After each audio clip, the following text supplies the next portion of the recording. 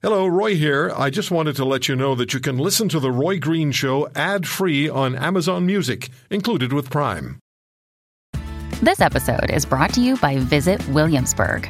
In Williamsburg, Virginia, there's never too much of a good thing. Whether you're a foodie, a golfer, a history buff, a shopaholic, an outdoor enthusiast, or a thrill seeker, you'll find what you came for here and more. So ask yourself, what is it you want?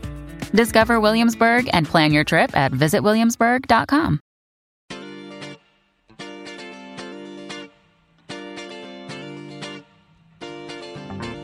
News doesn't stop happening on Fridays. With News Talk Radio at its weekend best, The Roy Green Show delivers on the Chorus Radio Network.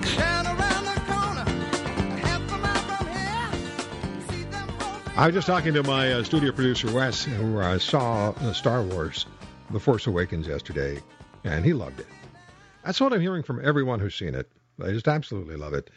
And the latest installment of the Star Wars movies expected to earn well in excess of $200 million by the end of its first weekend in theaters. We're joined by Professor Paul Levinson. He's a professor of communications and media studies at Fordham University in New York City. 9 nonfiction books, critically acclaimed, has written best-selling science fiction books. And he's a multi-award winner, listed in the top 10 academic Twitterers of 2009. And Professor Levinson's most recent book, released just days ago, is Touching the Face of the Cosmos on the Intersection of Space Travel and Religion. I got to read that. Professor Levinson, good to have you with us. Well, great to be with you, Roy. Years ago, when Close Encounters of the Third Kind was released, I interviewed Dr. Paul Hynek, former head of NASA's Project Blue Book, and I asked him how close to reality the movie about terrestrial and extraterrestrial interaction was, and he said, much closer than you might think. I've always wanted to ask this question. Was he pulling my leg or telling me the truth? I think he was pulling your leg. Too bad. Because I've always come from the school of thought that if we were visited by aliens and UFOs, it wouldn't be on some dark, fog-ridden night someplace, in North Dakota or up in Alberta, Canada, or wherever.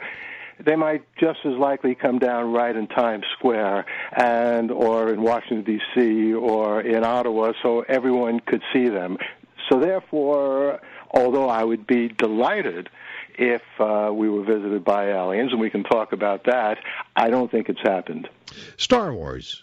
It's not a cult. It's a way of life for millions of people. So why Star Wars? Why did this film, this approach, score so high and for so long? And now we have reviewers and moviegoers who've seen The Force Awakens grinning from ear to ear and saying they can't wait to go back and see it again. You've seen it, right? Yeah, I feel the same way. I have loved science fiction since I was a kid in the 1950s. But I remember very clearly the difference between the time before Star Wars and the time beginning with the first Star Wars movie released. Prior to Star Wars, science fiction was sort of a guilty pleasure. It was almost like a cult.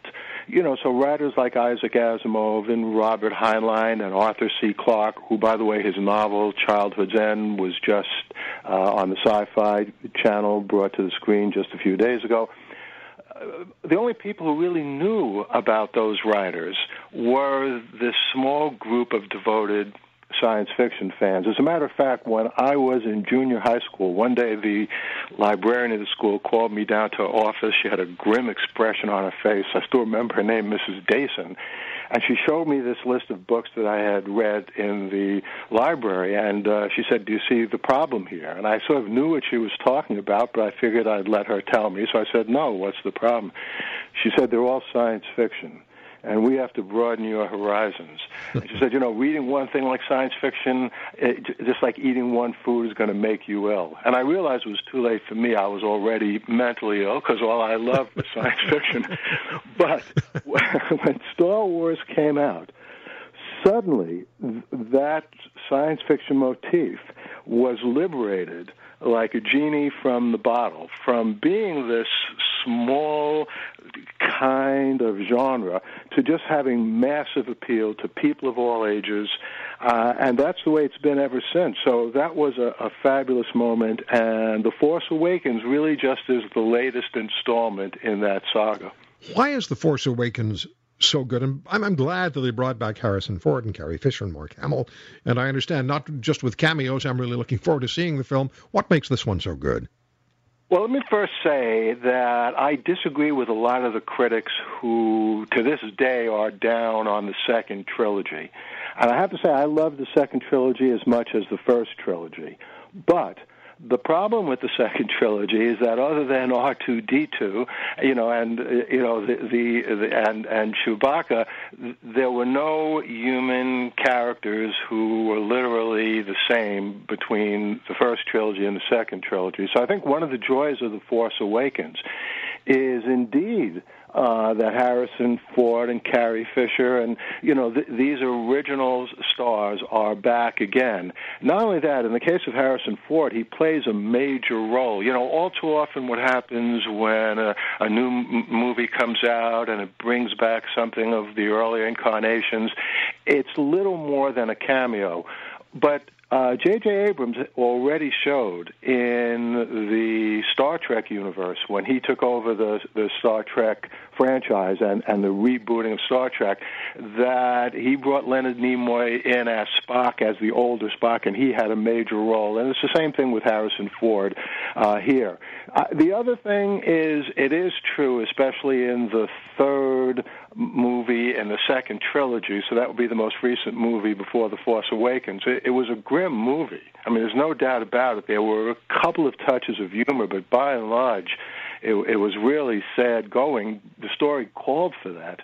But here, although there are some grim parts, there's an enormous amount of zest and vitality, and that does indeed harken back to why people loved Star Wars in the first place.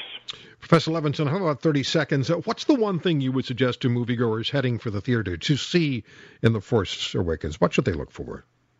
They should just look for the joie de vivre. I think we're going to get out into space, and Star Wars, even though it takes place in the past in that crazy cosmology, I think represents our future, and that's very exciting. I thank you for the time, and I'm very sorry you told me that Alan Hynek probably was pulling my leg. Thank you. We'll talk to you again. Thanks so much. Look forward to it. Professor Paul Levinson, his most recent book released just days ago is Touching the Face of the Cosmos on the Intersection of Space Travel and Religion. We're coming back after this.